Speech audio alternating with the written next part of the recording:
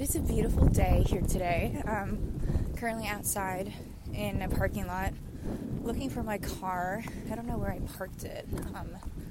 This happens more frequently than I wish, but that's okay. It gives me more time to wander around and listen to music, which is what I'm doing today. This song was shown to me yesterday by a friend of mine for a school assignment in which we're exchanging music, and I don't know, I just heard it for the first time yesterday, and right away to me it sounded like what being in love sounds like, and with that it's no surprise that she sent this into me. I think that checks out for her, and I sent it to another friend to verify, and she agreed with that sentiment. But it's quite, is it over here? I found it.